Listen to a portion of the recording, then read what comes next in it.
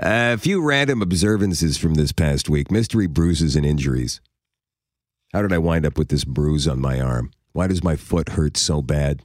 Must have done something to it, but I don't remember what it was. Came here yesterday morning with an ache in my right foot. Can't explain where it came from. Just got my results from my doctor last week for my yearly physical. Everything looks great. Then I remembered. I got up to hit the can at midnight.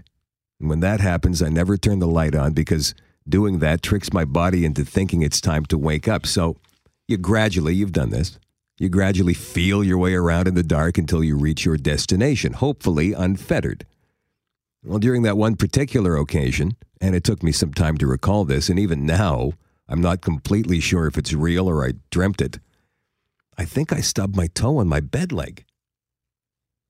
Not a real bad stub, just enough to make you silently curse out loud, for sure, but not incredibly loud because you don't want to wake up the whole house. Kind of like a... Must have happened. Must have been worse than I thought because I still feel it today. It's kind of like a dull ache. What else could it be? Gout? No. I didn't drop anything on it, not like I've never done that. There's no pain like dropping something heavy on your toe, right? I was asked in the most annoying way the other day by a buddy's younger brother, "What is it with you guys in golf anyway?" That's how he said it. "What is it with you guys in golf anyhow?" My reply was simple. "You've never asked him?" "Yeah, but I never get a straight answer." Well, now that's a whole other conversation. You never get a straight answer or you never get an answer you understand. Anyway, all I said was, listen, man, we wait all winter for a season that lasts, if we're lucky, 5, maybe 5.5 months. And that's it. We go through minus 30. We go through 10-foot snowbanks. We go through car batteries dying, wearing ridiculous, thick, heavy, awkward parkas, just to get to the point where we can go outside and enjoy our favorite activity. You know what he said to me? "Whatever, dude."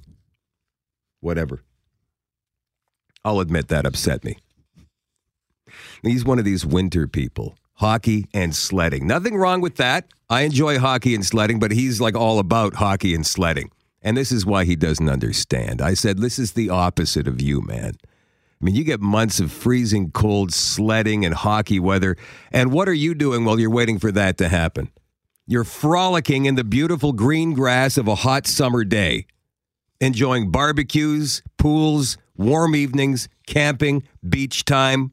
And then when summer sadly ends, do you shed a tear? No.